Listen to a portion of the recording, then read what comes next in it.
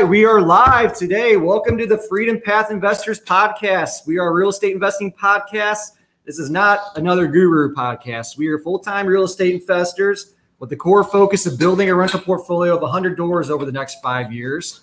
And we started this here to share our journey with you. And we're having on our podcast some of our mentors and peers that are helping us along the way. Today, we have a very special guest.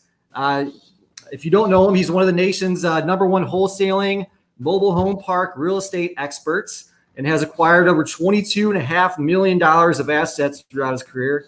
Without further ado, we have Mr. Chris Ruud today. Thanks for doing this, brother. Hey, man, I appreciate you guys having me. Absolutely, man. So we met you last month at your mastermind event that you hosted down in Destin, Florida. And I got to say, man, the value that we walked away with was tremendous, man. You and your wife put on a really good event. There was 25, 30 investors from around the country. You had some of the best experts in the industry there, and it was a ton of fun, man. Yeah. Shucks. Let's see. We freezing up? Yep. Okay, I'm back. All right, we got you, man. There you go. All right, so I don't know if you cut out during my little intro there, Chris, but what else should everybody know about you, man? Who's Chris Ruud? Chris Ruud is a common man trying to do uncommon things. That's it, my brother. I'm just a common man that's a really, really hard worker. And I'm a no bullshit kind of guy that's very, very intentional. You either love me or hate me. I really don't give two shits. I know what I want and I go after it, and I try to help people along the way. And yeah. And did I mention I'm an anti-communist? No, but if anybody follows you on social media, they're pretty well aware. Just wanted to throw that in there.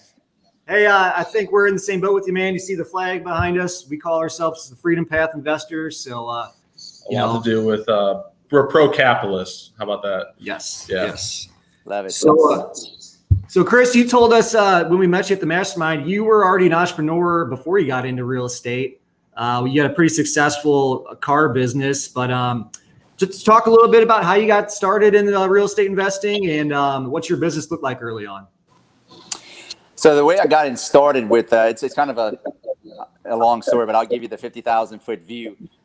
So I've always been entrepreneurial since I was in 4th, 5th grade. I was selling baseball cards and basketball cards out of the back of my book sack, selling the future of what I thought it would be worth in the future, like a Shaquille O'Neal card or a Michael Jordan card. Yeah. And I would sell it at a profit, right? And so I always had that entrepreneurial spirit of sales and wanting to make a profit.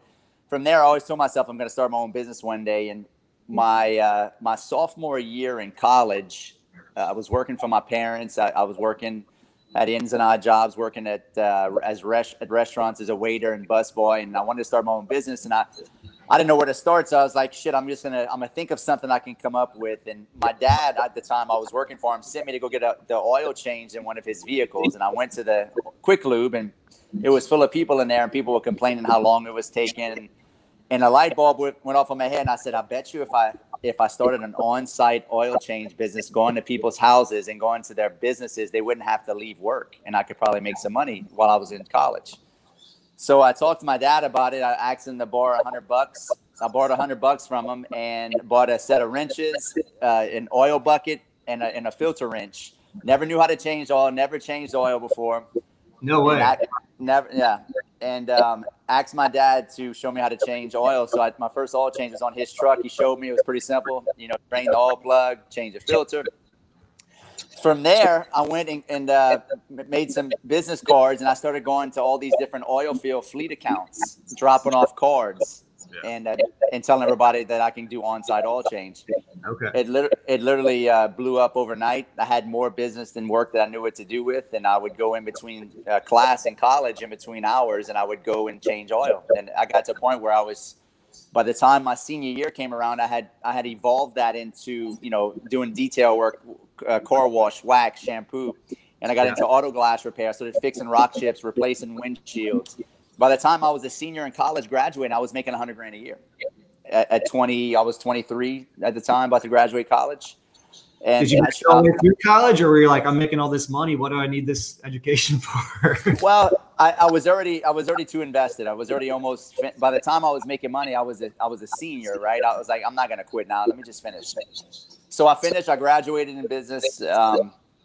And then while all my friends went and got jobs making, 30, 40 grand a year, I was like, shit, I'm just going to scale what I'm doing. I'm already making 100 grand a year. So I went and I really just started pushing hard. I bought another trailer. I had 2 trailers, 2 trucks on the road doing on-site oil change. Did that for, probably about a year and a half, 2 years. And I was like, I can't scale this anymore. Like I'm chasing money. I said, I need a physical location. So from there, but I didn't have the means or ways, but I started putting out feelers trying to get a quick lube that I can buy. Well, first opportunity came up. I found a motivated seller of a quick lube, and he wasn't paying his rent. So she kicked him out. She put me in, and I basically doubled my income overnight when I got a physical location. Wow. Then from there, I was like, okay, I want to scale this. I want to get 3-4 more locations. I was just renting that spot, but I didn't have the money to buy another location, but I was putting feelers out anyway. Well, an awesome opportunity from another motivated seller. A guy was on drugs, not paying his taxes in one of the busiest streets in my town, had a mechanic shop in Quick Lube that I knew he was in a bind to sell because I knew people that worked there, and I got in contact with him, came up with a price. Well, by the grace of God, right around this time, I didn't have the money to put down. I paid $860,000 for it. The 20% down payment was $135,000. I didn't have that down payment, but I had built a house, I think 3 or 4 years prior to that, a little spec house, and this is probably 2004. Well, up until that point, we had massive appreciation. If you guys know what the market did from 2006 to 2008, like literally your house appraised every 10, 20% every 4 months. Yeah. It was ridiculous. Well, what happened was in 2005, Katrina hit New Orleans, and we had a devastated New Orleans area. Everybody moved from New Orleans to Lafayette, Baton Rouge, Houston, and Atlanta. Well, market was already hot. Supply was low. Demand was super high, and that just compounded it. Demand went up even higher because there was no supply. And I saw the writing on the wall, and I told my wife, I said, look, we should put our house for sale. So she agreed to. So we painted a couple of rooms, landscaped the front, put it for sale. We sold it within like 2 weeks, and we made $127,000 on our first flip at 25 years old. I took that money and I used it for the down payment to buy my first Quick Lube, my second Quick Lube. From there, I was like, okay, there's money in real estate. You're on business. Yeah. So I said, but I'm still making good money with my Quick Lube, so I don't want to stop doing that. So I bought a piece of land that I was going to build a house on the bayou. If you don't know what a bayou, it's not a river, it's not a creek, it's like a muddy channel of water in South Louisiana, if you're from the north. But it was a very valuable piece of land. Bought that, held on to that for 3 months, turned around and resold that, made $30,000 or $40,000 on that. And at the same time, I took that money and I rolled that into investing back in my shops. And then I bought a pre-foreclosure in another neighborhood from after we sold our house. We put about $60,000 into that. I stayed in it about a year and a couple months, and we flipped that. I made $60,000, and I rolled that into another shop. So I was using I was using the flip game. I was flipping houses and rolling it into my business to buy more physical locations. Awesome. I did that a couple of times, and I got up to, I had bought like 4 locations, right? Well, 2 of them I bought, and the other 2 I was leasing. Actually, 3 I bought, 1 of them I was leasing. So I got real busy with that. I ended up flipping a bunch of properties, got really big, had 35 employees, and I had the biggest oil change, Quick Lube car wash location here in Lafayette. So I was like, hell, I'm focused on this because I'm making real good money, even though the real estate game is good. Focused on that, did that for a while, made a good bit of money, took all that money. I was like, okay, this is probably 2 years later. Let's get back in the real estate game. I read a Rich Dad, Poor Dad book, and I was like, I want to get back into real estate. Well, I started buying single family homes with a realtor. And I was like, making 20, 30 offers on MLS, buying properties at 80, 85 cents in the dollar. I thought I was cool. I thought I was a real estate investor. Now, what year was this at this point, Chris, when you started diving in? This is 2011-ish. Okay. 2011, 2012. Okay. Yeah. I bought So up that's about. when yeah, that's when you started really diving into real estate much more. That's when I went back into it. I did the oil change thing for about 3 or 4 years, focused on that, did really well. But I was like, okay, I got some money. Let's go back into real estate. Yeah. Started buying a bunch of single family homes with a realtor, making 20, 30 offers, buying 80, 85 cents on the dollar. Thought I was cool. I did that for 2 years, bought 33 single family homes. I think I had about $3 million worth of single family homes. I was making probably, 12, 15 grand a month passive income. And the economy's booming here in the South. The oil field was doing great. 2014 came along, and the oil went from $128 a barrel to $28 a barrel. I was no longer cool anymore. We lost tens of thousands of jobs. We went from Lafayette actually was ranked like top 3 best small cities to live in, economically speaking, for the best economy. And we basically in the country, we were ranked number 3. We were ranked number 3 at one time for small cities for best economy. We went from the best economy to the number 2 worst economy. Oh, wow. We lost tens of thousands of jobs. Everybody, started moving out of Louisiana, moving to Florida, moving to Texas, looking for work. Well, I had these 4 locations, these shops, plus I had, about 25, 30 single family homes, and people stopped paying rent. Yeah. I lost all my fleet accounts with the oil field because I'd say 60% of my business was oil field related because we had all these contracts with these oil field companies. All the oil field companies started going bankrupt, shutting their doors, selling off all their fleet accounts. I mean, I had hundreds of vehicles that would come through my store that were from the oil field. Well, they no longer had any more business or any more money, so they just quit coming. My sales dropped every quarter, and it got to the point where I was breaking even, and some months losing money. Well, half my renters stopped paying rent, so I'm freaking out. But by the grace of God, I would say about 3 to 4 months prior to the crash of 2014, the oil field crash, I found out about wholesaling. I was doing research about real estate investing on YouTube, and a black guy came on and he was talking about wholesaling real estate. I was like, wholesaling real estate? What is that?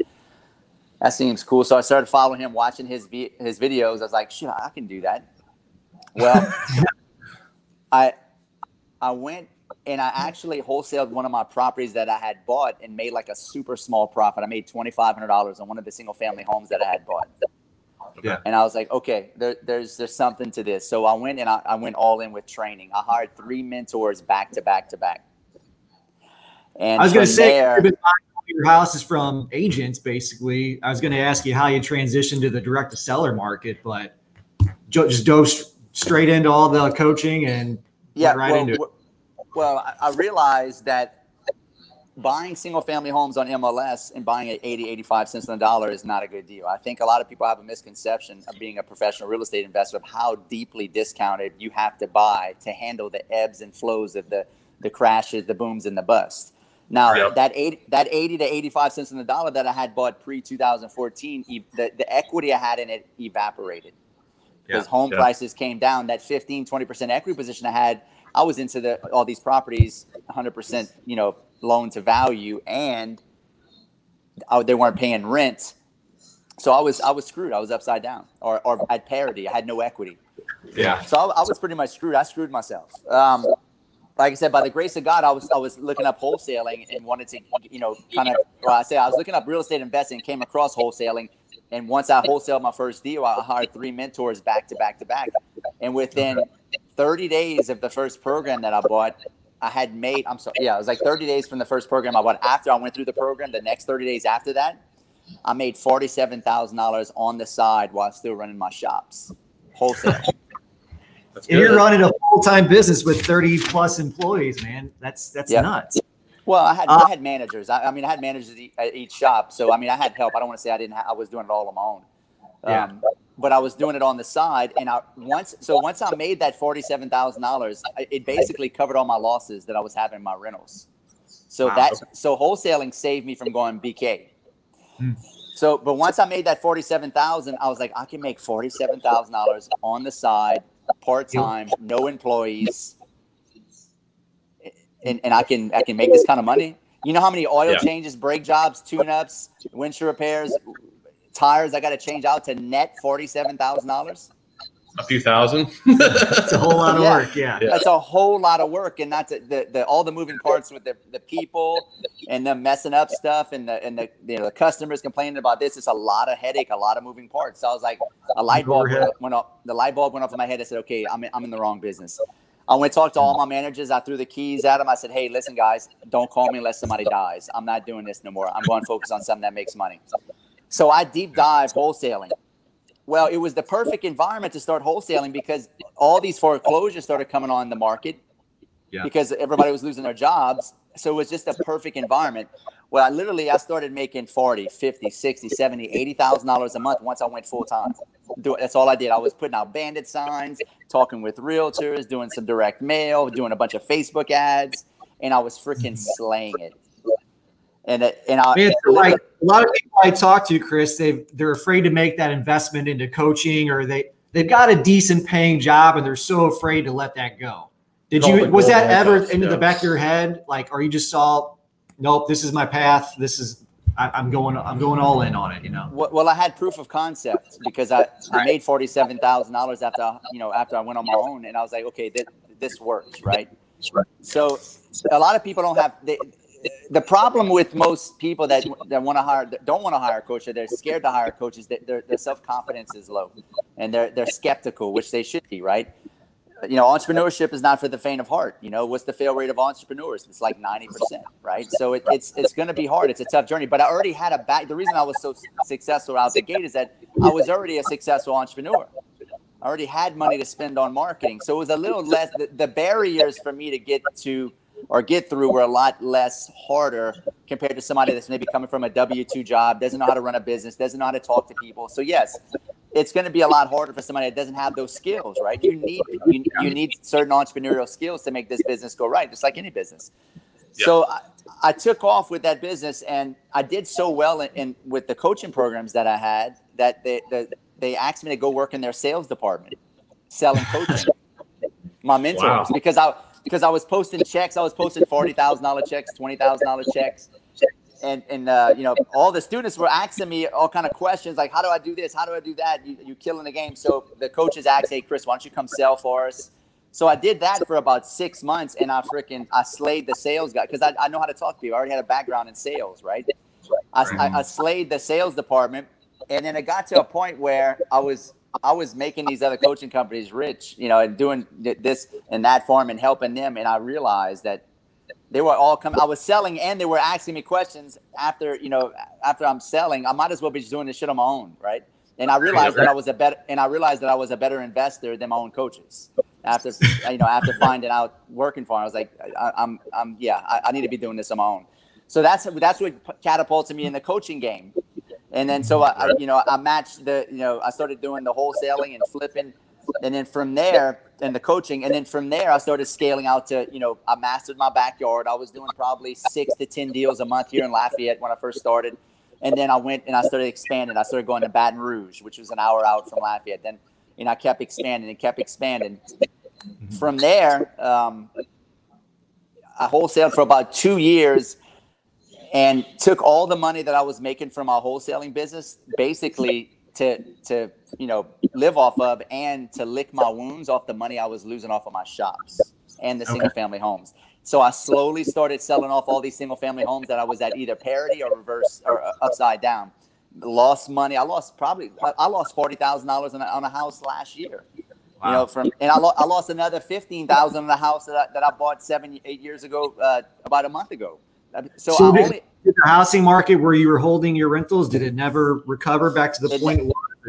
Never. It was a single economy. It was oil, right? That's all oil. And once that went, there went the demand for housing there. Well, the demand for housing definitely went down, and basically I had to take a huge haircut, and I had to lick my wounds. I just started selling off. Now I did make a little bit of money on some of the houses that I bought, right? But most of them I either, broke even, made $2,000, $5,000, and in some of them I took some serious losses on. Like I said, the $20,000 or $15,000 on one a couple months ago. I lost $40,000 on another one last year, and I got a piece of property I was supposed to build a car wash on that I bought that I'm probably $100,000 upside down on. So wow. I tell you this because I want you to learn, because there's no lessons in if a guru comes on and all he talks about how much he wins, run. He's full of shit. He's full of shit, folks.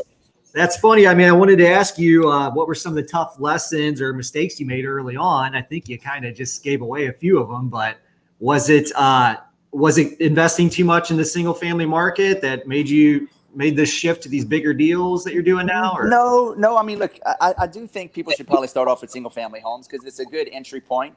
Yeah. And then it depends on the market you're in. Maybe there may not be any apartments or mobile home parks in your area. That may not be the real estate in your market, right? There is no right or wrong answer. I mean, single family homes are definitely harder to scale. I like mobile home parks just from the pure standpoint of everything's cheaper to fix. But if that's what you have in your backyard, definitely invest in that first. But let me tell you guys, all this builds up to this point. You grossly underestimate how cheap you need to buy properties for when you're buying and holding.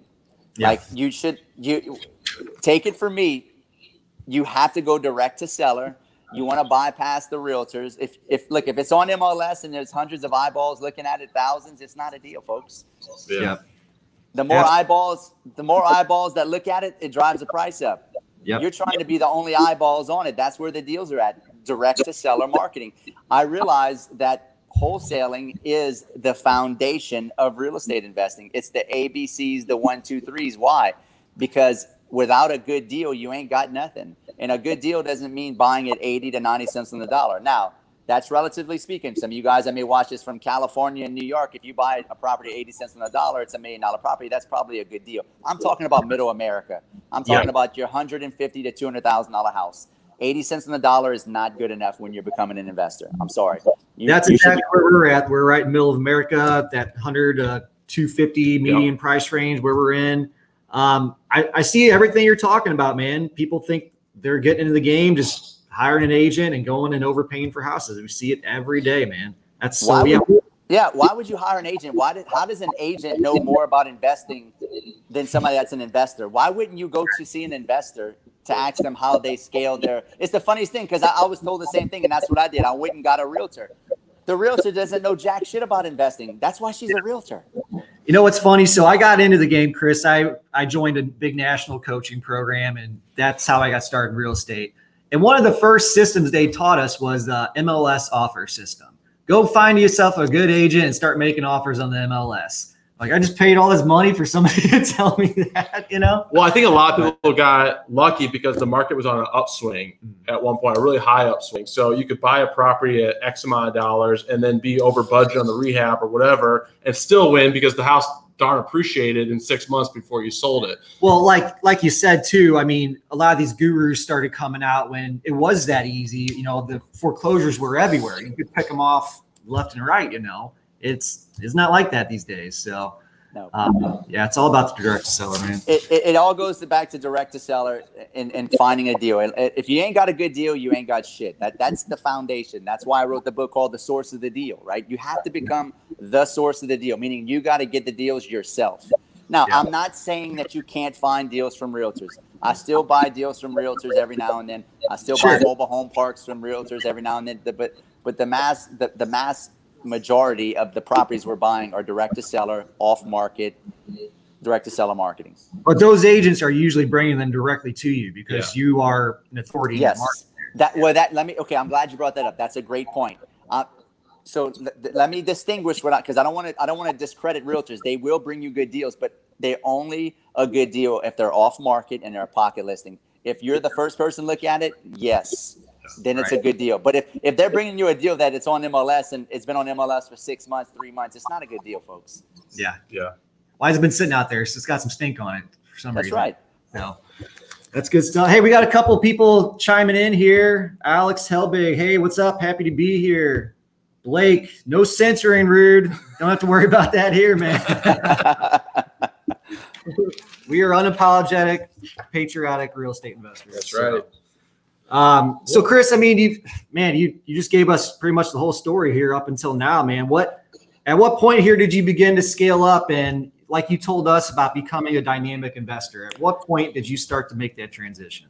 Yeah. So here's the thing. Like I'm anti-guru. Like I listen to people on social media and I listen because I'm in the trenches, folks. Like blood, sweat, and tears. I do deals. I'm still on the road looking at properties. I looked at 2 mobile home parks yesterday, me and my wife. Like I'm not in some ivory tower smoking a fucking cigar, taking pictures in Lambos. That's all horse shit. Yeah. Horse shit. I'm in the trenches. So I know what works and what doesn't work. And I know when I hear some gurus say do this or do that, or that you should act like this or don't do that, I know it's horseshit because I'm like, that doesn't work. You're lying. Because I'm in the trenches. So I'm telling you this because when you're becoming a real estate investor, you have to pay attention to what you're doing in a sense of what really works and what doesn't really work, because there's a lot of misinformation, right? Mm-hmm. So when I'm going and I'm looking at properties, I have to understand that me as an investor, I know what I'm looking at because I've been there before and I've looked at hundreds of properties, thousands of properties, and that's how you develop the skill set. The way out is through, meaning how do you develop a skill, right? Right here, a skill. Yeah. A skill is something you do hundreds of thousands of times till you dial in what exactly works. So you have to get out there and grind. Like there's no secret. Like, yes, a mentor is going to dial in the what you should look at and maybe what you shouldn't look at to help you narrow down that skill set. But at the end of the day, you're going to have to put in massive amounts of work. There is nothing easy. Anything that makes money is hard. That's why it's rare and valuable. Get that in your head, folks. Anything that's rare and valuable is hard. That's why gold is hard to find. Why diamonds are hard to mine. Because it's hard to find, right? Just like a motivated seller, it's hard to find a motivated seller. That's why it's valuable. Yeah. So do the hard work and understand that you can do more. Just like I want to get back to what you're saying. This ties into being a dynamic investor. Mm-hmm. You can do more than just wholesaling, folks. I know you get all these gurus telling you, focus on one thing. Only do one thing. That's horseshit. Real estate. Yeah, right here, and there's big deals right here and there. Like, you're just missing out, man. So. Yeah, I focus just now. I do agree. You should master wholesaling and focus on wholesaling first because it gives you direct access to the best deals. If you were at my mastermind, you saw when I wrote that vertical V, that V, because it starts with direct to seller market, then it opens up into everything else, opportunities like land development, everything else, right? So you can't just be in wholesaling. If that's all you do is wholesaling, it's great that you should start off with that, but you have to understand that like you should be wholetailing. You should learn how to raise private money so you can flip properties. Then you should learn how to get into the land development game, right? Then you should learn how to do, rental properties. It's not necessarily going off in all kind of different directions because it's still in the same wheelhouse. It's not like you're going off and starting a whole nother business. There's so many different ways to make money in real estate, and you need to have at least 3 to 5 to 6 revenue streams to become a professional real estate investor. Otherwise, you're going to do like this when it comes to cash flow, right? Yeah. Because wholesaling is really hard. It slows down. Go ahead. I was going to say, I mean, we've realized this too. I mean, wholesaling is one of our core focuses. We're also building a rental portfolio and doing some flips. We don't have a huge rehab team built out, so we've partnered on a couple other people that do. We've brought them the deal, partnered up, JV, do some wholesales or some flips that way. You don't have to do it all, like you said, but you can make strategic partnerships and start to scale your business that way. That's something we're trying to do. Talk about your team a little bit, Chris, because you don't have a huge team, do you? And you're doing all this stuff. So we're in about 6 markets. We were in 8 markets before COVID, but I backed off the 6, the best markets that we kept, and we got rid of 2. So we have 3 girls in the office in South Louisiana here in Lafayette that handle the rental. One handles the rental portfolio. One handles a lot of the online marketing that we do. Mm-hmm. Another girl does a lot of letters, and she helps out with the kids. So we kind of I wrap my whole life around real estate, and I've organized my life to scale. So we homeschool all of our kids. All of our kids are at our office along with the 3 girls. Great. I love that. I've got 5 kids. Yep. So because I want to control their environment. I want to control everything so I can control. Because, I mean, school these days, it's like prison for kids. And now they're making them wear diapers, face diapers everywhere they go. It's ridiculous.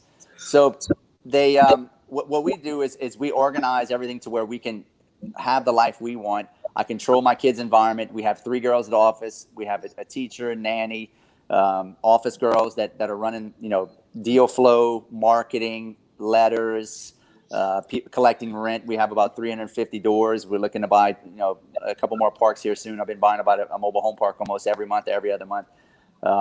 So that those 3 girls handle. So the leads come into the office, then they get quarterbacked to the different partners that we have in the markets. And if you came to the mastermind, you'd probably talk to a couple of my partners that were at the mastermind. Okay. We just quarterback those leads from the main office, and we qualify them for motivation, equity, location. And if it's a good lead, we send it out to, our partner in Florida, or our partner in Alabama, or our partner in Baton Rouge, our partner in Lake Charles, Louisiana, and anything that's local where I'm at. I'll handle lead flow locally. And then I'm in charge of, going to the mobile home parks. Anything that's multifamily, I handle all that. Unless it's really far away in Florida, then I'll get my partner to go You're look doing at the it. high-level acquisition stuff. That's what you love most. And that's what Yeah. the CEO should be, as the high level. Yeah. I all the multi-million-dollar projects, I can't send an acquisition guy that's just good at sales, that doesn't even own any properties. He doesn't know what he's looking at. Like, if you don't own, like all these guys saying, "Oh, you still working, Rude? Why are you not getting everybody to do that for you, dude?" Like, you can't send a low-level guy to go talk to a high-level guy that owns millions of dollars of real estate. He's not going to take you serious. This is the secret to how I get all these deals. I'm in the trenches. I'm 39 years old. I'm young. I'm still going to go hustle. I'm trying to put it in now, right? Right. And who's going to negotiate it better than me, right? So my secret weapon is I bring my wife with me, and we look like a team. Usually the people we're buying this from are burnout landlords. They're older people. They're the baby boomer generation. Me and my wife, we go meet with them. They end up liking us, and we get these deals, and we get them for a screaming hot deal, right? Yeah. So I'm the tip of the spear when it comes to the multifamily mobile home parks acquisitions, and then the wholesaling and flipping. My wife does a whole lot of the flipping locally. If we flip in properties here in Lafayette, She's an agent. She's an agent, right? Yep. And she's an agent. Yep. And then I have a guy that works for me on the coaching side that handles lead flow for the coaching students. And then we have a couple short-term vacation rentals on the beach that we use to do masterminds, which you guys just came to. So you see how, and I've got a couple land development, multi-million-dollar land development deals going on right now. You don't have to just flip. You don't have to just wholesale. Like, learn to be a dynamic investor. It's not that complicated. As long as you have a good deal, if you're buying a deal at 50 cents on the dollar, it's kind of hard to lose. You can mess up a lot, right? And a lot of you guys that are getting into wholesale and you're getting like a tract of 20, 30 acres and you don't even know what to do with it. If you'd partner up with a land development guy, you could probably make $500,000 to $700,000, but you don't even know what you're looking at. And I'm saying this because I did the same thing. I was throwing away tracts of land. I didn't even know what I was looking at. Yeah, that's something we were doing until we came to your mastermind last month. So now we know what to do with those things. Let's talk about affordable housing a little bit, Chris. There's a big push to that right now because of the mortgage forbearance and everything that's coming up in the market. So, like in St. Louis, single families is very affordable. So we're probably gonna stick to that strategy, but it's not the same way in every single market. So can you kind of touch on that and how that's affecting your investment strategy?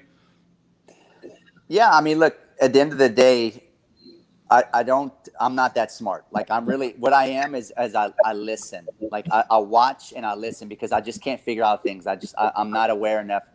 I am aware enough to know that I don't know. Right. Sure. So I watch people and what they're doing. I watch the big players. Warren Buffett, right? He's the top of the totem pole. What is he investing in? He's investing in affordable housing. He bought out Clayton Mobile Homes. He bought out that other big mobile home distribution. He's buying up huge mobile home parks across the country. Blackstone, the biggest hedge fund in the world, one of the biggest hedge funds in the world, just announced that they put $500 million into buying mobile home parks here. I think it was about maybe 60 days ago. So, and now, granted, I was doing all this, I've been investing in mobile homes for 3 years now, mobile home parks, because I I saw the writing on the wall. I knew that it was hard to make single family homes cash flow when an AC unit breaks, it's $7,000, or the roof goes, it's $8-9 grand. Well, I wanted something that I could get into, and I YouTubed mobile home parks. There wasn't a whole lot on there, but I was like, this has got to be very lucrative, because if I read an article probably 5 years ago that Warren Buffett was investing in mobile home parks, and it always stuck. And when I got that's where it started. That was about 5 years ago. I remember him reading an article about him, and I was like, I'd like to buy a mobile home park because we have a bunch here in Louisiana. Well, an opportunity came up from a realtor, a pocket listing, and I bought my first mobile home park for $405,000, and it appraised for $750,000. It was a 24 unit. Wow. So I bought that, rehabbed it. It took me about 8 months to finish rehabbing. I took the rent from $7,500 to $15,500, and I'm all into the park for about $600,000. So I got $600,000 worth of debt. Well, I say debt. I paid cash for the rehab, so I only owe, like, probably right now only about $375 on it. But I'm getting $15,500. Apartments don't do that. No. Single family homes don't do that. And what I've noticed just by the trial and error is that everything is cheaper to fix, right? And they stay there longer. Okay. And now here's the problem. This is the barrier to entry, but it's a great barrier, because once you get into that barrier, then you have a niche, right? It's hard to get a loan, which is what it's great for me, because it's hard for people. There's no competition, right? So you love it. So I'm going around buying all these parks. Now, a lot of people locally who know me are trying to buy parks now because they see what I'm doing, and nationally. But once you get hooked up with the banks, and the secret is it's not big banks to get loans. You have to build relationships with the smaller community banks and the family owned banks. And then once you're in with them, you're golden, because then they see what the cash flow potential is on those. Chris, you mentioned that you paid cash for the rehab on that park. Do the banks not like to loan for the rehab money on these type of deals, or it's just cheaper to go that route? Well, I don't think they. I'm trying to remember that deal. I mean, that deal was like 3.5 years ago. I bought that. I don't think they wanted to give me any more money because I didn't have to put any money down. By the way, that's the beautiful thing about smaller community banks. They'll work with you. I literally put zero money down in that park. Wow. So I bought it with no money down, and what I did was I took the rent, the money, the positive cash flow rent that came in, plus whatever profits I made from my wholesaling, my flipping, my coaching company, and we just rolled that into the hard asset.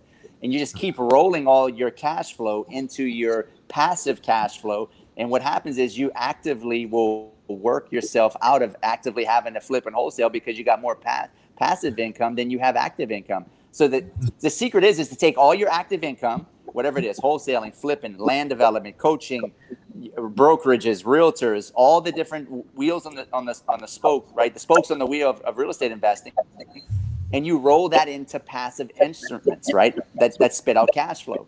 And if you do that for long enough, you'll actively work yourself out of a job, right? Like you won't have you become financially, wealthy, right? And that's what I've done. And now, granted, I'm not financially where I want to be yet, but I know at the current trajectory that I'm doing, that eventually I won't have to literally I'll have more passive income than active income. And I think that's the goal for a lot of people. When you're I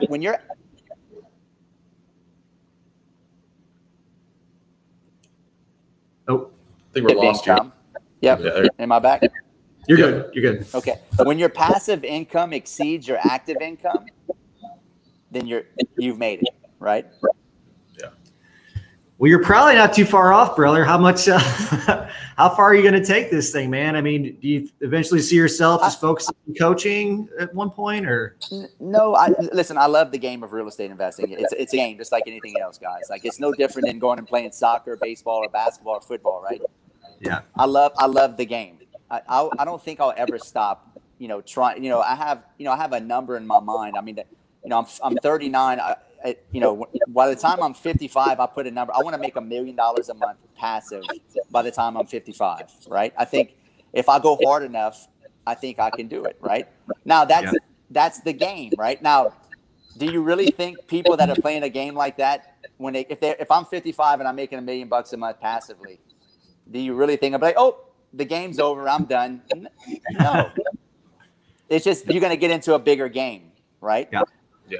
That's all it is. So it's the active pursuit of your chasing your goals and accomplishing those the smaller goals to get to the bigger goal that gives you the fulfillment and gives you purpose in life, because it gives you something to chase, right? Yeah. You know, that resonates a lot with, we sat down with one of our mentors last week, and he pretty much said the same thing. He's at that point where he's in his 50s now, where you want to get to.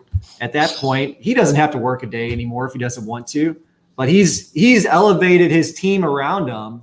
So he exited out of that CEO mode, being the boss, a long time ago. And it seems like you've done that as well, where you've built up a really solid team around you, where it's not like you're a bottleneck in your business. Everything's got to run through you. Right. You are focusing on doing what you love the most, bringing your family along for the ride. Yeah. And you're going to keep going, man. It's pretty beautiful stuff, dude. Love it. I think one of the funniest things of the whole entire mastermind, Chris, that we were at, where you're like, I don't even know what's going on with these mobile home parks. I got the girls in the office. They take care of everything. I just buy the deal. And I stay in my lane, right? I give them total autonomy and freedom. I let them create their own system, because I let them own their position, right? Like, stop trying to like boss hog everything and create a system that you love. Well, maybe the people that are working it don't love that system, right? I know I'm good at acquisitions and finding a deal, and once I do that, I pass it along to them, and they do their thing, and it's working. I see the money collected every month. We're cash flow positive. You know, we have problems just like anybody else, and on the rehab side, where you get a bad couple workers every now and then because they like that funny stuff that goes up their nose every now and then, and it turns into a mess. And but at the end of the day, I stay in my lane, right? I stay in my lane, and I keep doing what I'm good at and what fulfills me and what makes me happy. And that's acquisitions and finding new mobile home parks, new apartments, and we bring our whole family along. I homeschool. My kids, come with us, or my kids. You saw that my kids were running around the whole time. They're in the mastermind, because I want to create an environment of that's all they know, and they don't know anything better, right? Right. You're exposing them to an environment that 99% of other kids are never going to have. I mean, they're getting to rub elbows with some high level people and see different places all the time. That's pretty awesome what you got going on, man. Yeah. Chris, talk a little bit about mindset here. You talk a lot about it. 80% of it, what we learned at the mastermind, and everybody came back to mindset. It seems like you've mastered it, but I'm sure it wasn't always like that for you. Oh, man. Yeah. Anybody that tells you that they're just totally on tap with mindset, totally on tap with mindset is they're lying to you, right? Especially when you're first getting started as an entrepreneur. For the most part, when you're born, everybody's pretty much insecure. If anybody sits there and tells you they have the most high level mindset growing up, no matter what, I would say they're lying, right? Well, aren't people just born champions, Yeah, sure. Yep. I got some oceanfront property in Tennessee also. So, but I think the name of the game for entrepreneurship, the de facto thing that people are missing, and why most people are successful or not successful, is personal development, working on yourself all the time. And that's what I could say I've honestly done different than 99% of the people out there. And I watch other high level guys, and they've done the same thing. I've spent more money on personal development than you probably would, but then most people would even they would think I was probably crazy, right? Probably more than you want to tell the audience, I'm sure. Well, I would say, I don't. You may think I'm crazy if I tell you how much money I've spent in personal development, but I mean, it is the de facto factor that's keeping you from scaling your business, right? And when I say personal development, what do you mean by that, right? I mean, developing yourself to the point where you have an unshakable mindset of certainty, direction, and intention about what you want, and you can't be shaken, right? You can't come up to Chris Root and say, hey, you're a stupid redneck from South Louisiana, and I don't like you, and you got that funny accent, and who do you think you are? You're dumb as rocks. Like, it doesn't matter. Like, I'm unshakable because I know who I am, because I've worked on myself hard enough that I've hardened myself so much that you can't penetrate the mindset I've built for myself. So now, how do you do that, right? How do you get to that point? You're going to have to get around other people that are thinking bigger than you, that have that iron mindset, and because iron sharpens iron, right? Yeah. So you go to masterminds like what you guys did with the mastermind. That's personal development, right? Absolutely, yeah, 100%. That reading books, right? Hiring mentors, getting your not just your mental state in check, but your physical state, right? Working out. Tithing, doing. There's a lot of different things you could do, but at the end of the day, it's an inside job. You're gonna have to trick yourself because, like I told you guys, the mastermind, right? You got to know you're the baddest motherfucker in the room, no matter what, right? It doesn't matter what the other guy thinks, as long as you know that you're the baddest motherfucker and he's not. That's all that counts. That's a hard thing for people to grasp, right? Because whatever you believe and whatever you put your attention on magnifies. Yeah, everything is energy. So if you don't believe that you're a bad motherfucker, you don't believe that you deserve it, you don't believe this, you don't believe that because of current circumstances, the way you were raised, then that's what you're going to get more of, right? It's the law of attraction. It's the visualization part of who do you want to be, right? You are control of the real estate in between your ears, man. That's absolutely. And what you think manifest in life. I'm not gonna get all hocus pocus on y'all, but everything that I've ever wanted in life, I thought it up first, and I believed it hard enough, and I psyched myself out to know I deserved it, and it showed up in my life. Now, did I have to work for it? Absolutely. But the harder I work, the luckier I get. It's the strangest thing, and I'm very intentional. I put it in my mind that I want it, and I just keep moving and moving, and if things get harder, just put it in a low gear. Just keep taking the next step, and then things open up. And then what I do on top of that is, because as soon as you start reaching for your goals and dreams, you're going to get attacked by people that don't want you to have what you want because they've given up on themselves. They're very insecure. So this goes back to what I talked to you guys about in the mastermind environment. Mm-hmm. Dude, environment.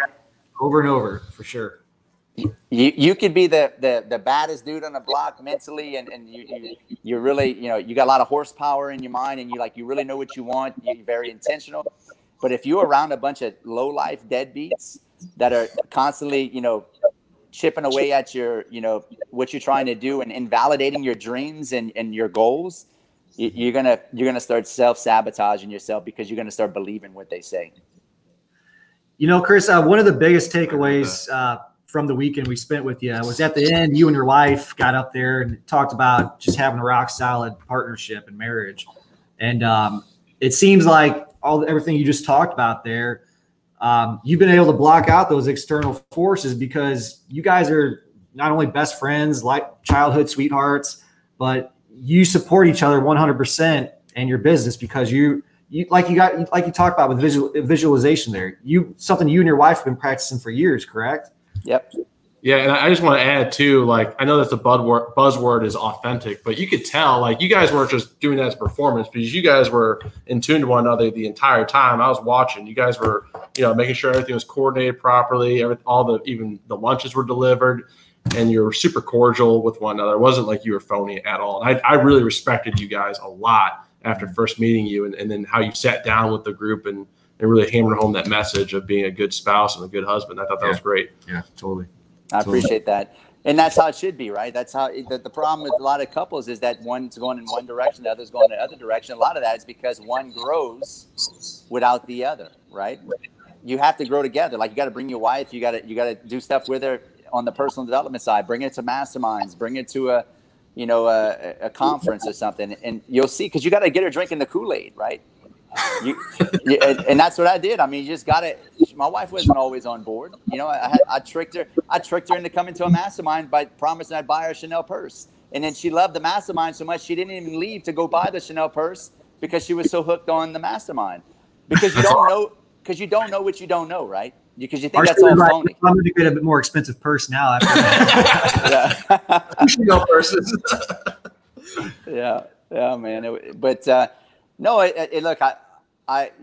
me and my wife, we fight just like anybody else. We have our arguments just like anybody else. But at the end of the day, we know that we have each other's backs, and we know that she's my biggest cheerleader. She pushes me hard. Like, really, the reason I can reach so far and so hard, and I try to go reach for my dreams, because she pushes me hard, and she expects that, right? And she pushes me harder than I push myself sometimes, or I'll invalidate myself or think I can't do that, and she'll laugh like, "You seriously think you can't do that?" So if you have a wife like that, then because she's a little feisty girl. Let me get wrong. She's feisty. Like, you don't really know her. She'll cut your throat, right? So, but call her Big Mama Rude for no reason, man. Right? That's right. She's a little chihuahua with a big bark. So she can be mean sometimes, but you just got to be real with one another. Like, dude, you're playing the game of husband and wife, and it's a business, right? I look at my marriage as a business, right?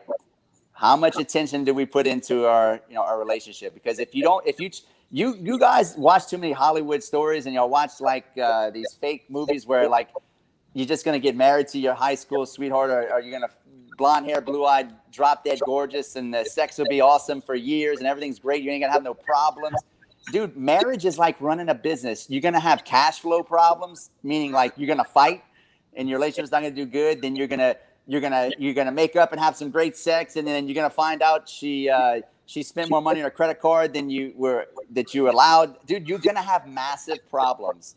But your ability to ride out the storm for the long haul is going to make your marriage stronger and stronger and stronger, right? I mean, how many times me and my wife probably almost got divorced? Shit, I mean, like, just like every other couple, you have a fight, like, I don't know if this is going to work, right? But we just kept doing the right thing, and our life got better and better and better and better, right? Until you get into a power position, right? To where you're finally making some money, you're finally doing well, and you're happy with one another. But like I said before, the way out is through, guys. Like, you got to do the hard work. You got to get through the hard fights. And the key is to stay true to one another. And the biggest problem I see is people cheating, man. People cheat. Like, the people I know that cheat on their wives is unbelievable. And this is why they don't have a rock solid marriage, because even if they still love their wife, in the back of their mind, they know they're banging one of their high school girlfriends, and she doesn't know about it. It doesn't matter if she doesn't know about it. You know about it. You will never be able to have the relationship that you want. You will never be able to reach your potential if you got those skeletons in the closet. So I think if you just real with your wife, and you don't have any secrets, like we don't have any secrets, zero secrets. That is the secret to a great marriage, is zero secrets. And if you do have a secret, just come out and say it, have the fight over it, make up, and I promise you, your marriage will get back to somewhat normality. Way better than holding it in and then letting things melt down. I mean, you can do all this hustling and work your ass off to make all this money and build this portfolio, whatever you're trying to do. But if you don't have that shared vision with each other, and you're out screwing around, and you're not operating with a moral code and doing things ethically, like what's the point of all of it? I'm sure you've seen tons of people like that just crash and burn. What did you say? You said the biggest destroyer of wealth is divorce. Isn't that what you just said? Not taxes, divorce. It's divorce. Yeah. It's divorce. Yep. Nobody knows. Like, everybody thinks, biggest destroyer of businesses is just a failed business or cash flow problems. No, dude. The biggest destroyer of businesses is divorces. Look it up. Yeah. And nobody's talking about it. I think it went from you can look at the trend from like the 50s, how like people getting divorced, and it just keeps going up, up, up. I think we're like 10, 15 years ago, it was like 52%. I think we're closer to, almost, somebody have to Google it, but it's higher. I think it's almost 60% of people get divorced. Yeah, I think it's 60. It's ridiculous. Yeah. Yeah. It's insane, man. So there's a huge gap right there, and it tells you that you've either been lied to, or we're being fed the wrong information in school, or they're telling us things, or we're watching too many Hollywood stories. I think we're watching too many fake Hollywood stories. I think that's it. Buying into the wrong narrative. Yeah. Yep. Chris, we're coming up an hour, man. We'll start to wrap this up. You're a very busy man. I know you got other stuff to do, but just one thing I want to ask you about. We talked a lot about marketing and branding, self-promotion at the Mastermind. That's something that I'm not saying you're scared to do, but maybe you didn't see the importance of early on. A lot of people came to know you from your time working together with Grant Cardone. And is that when you started to see the importance of having a personal brand? Absolutely. So I knew if I was going to get into the coaching space, I needed to get known. And I knew that if I was going to get into, the wholesaling space and want to build a brand locally, I needed people to know who I am. So I think people grossly underestimate how powerful getting on camera is and telling the world what you do, how you do it, and how you can help them. We have this magical thing in our hands that has more power than the whole rocket ship that we used in the 60s to fly to the moon, and has more technology. And we can reach the world for free right now. I don't know how long that's going to go on with Zuckerberg and all his criminal guys that are working to censor everything. But as of now, we can still kind of talk about business. They'll probably start censoring what we can do talking about business here soon. Yeah. So, but my point is, I digress, but you need to use social media to tell people who you are, what you do, and how you're doing it. And what happens is you create a brand and you get organic leads. If everybody knows what you do and why you do it, you get a bunch of leads for free. Right? Yeah, that's what we talked about before we went to the mastermind. Everybody, if you're in business, no matter what business it's in, everyone needs to know what you do. Yeah. Right? That's the only way you can really grow organically. But it was definitely amplified when we went up there. You were talking about branding. Robert Sislo was talking about branding. Adrian was talking. Everybody talked about branding yourself, putting yourself out there. And it's something I'm uncomfortable doing. He was uncomfortable doing a little while ago, but we're slowly putting ourselves out there a little more. It's like anything else. The more you do it, the easier it becomes, right? You guys have this podcast. I'm sure every podcast you do, it's like, okay, it's just another day at the office. It's just part of what you got to do to run a business. Right. Yeah. I mean, Robert Sislo kind of drove it home. I asked him, like, why don't more people get on social media and promote themselves? He said there's probably 3 reasons. 1, fear. Yeah. 2, they're hiding something. 3, they don't operate with an ethical code. Yeah. So I don't know how you feel about that, if that makes any sense. Well, I think if you don't have good intentions, people will see it and they'll feel it.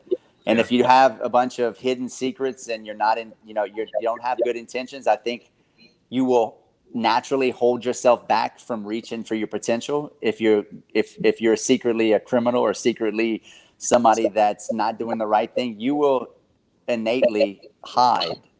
So I think people that are reaching for their goals and dreams, I think they have the unique ability to naturally do the right thing because they're fearless in the sense that they have clean hands, right? And that's why I reach so hard. Like, I know I'm not doing anything illegal. I know that I have good intentions.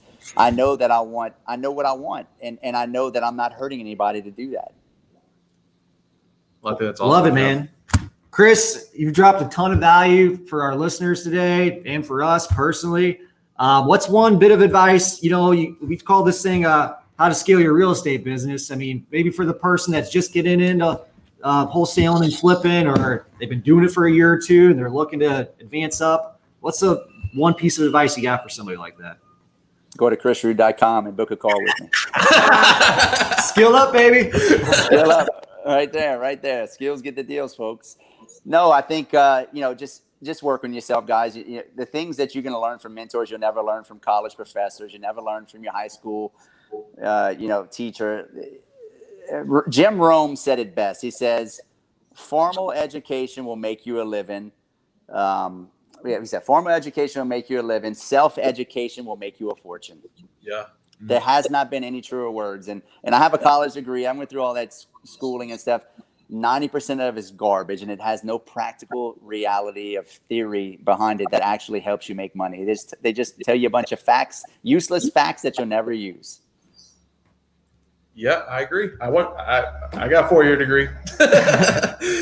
So yeah. I got a degree I haven't used in years. Yeah. So yep. So I'm going to for a comment here, and we'll probably wrap it up. Jake's wife says some wives don't care about purses. Hey, honey. That's my big mama right there. She's about 5 foot. She's a firecracker too. So her and Patty would get along. That's for sure. I love it, man. No, I mean, look, dude. If you don't love money, something's wrong with you. I mean, if they don't love purses, then get them fired up on the simple fact of making a lot more money. Anybody that tells you money doesn't make you happy is fucking lying to you. Because every time I make a big check, I get really happy. No truer words have been spoken. That's right. Chris, thanks for doing this again, man. Go check out chrisrude.com, learn more about his coaching business and how to skill up. Thanks again, man. And go ahead and follow me at Real Estate Root on Instagram and Chris Root Entrepreneur on Facebook. I do a lot of free content there. So. Okay. Love it, man. We'll see you at the next mastermind. See you in March, right? Yes, sir. Take care. Bye-bye. Bye-bye.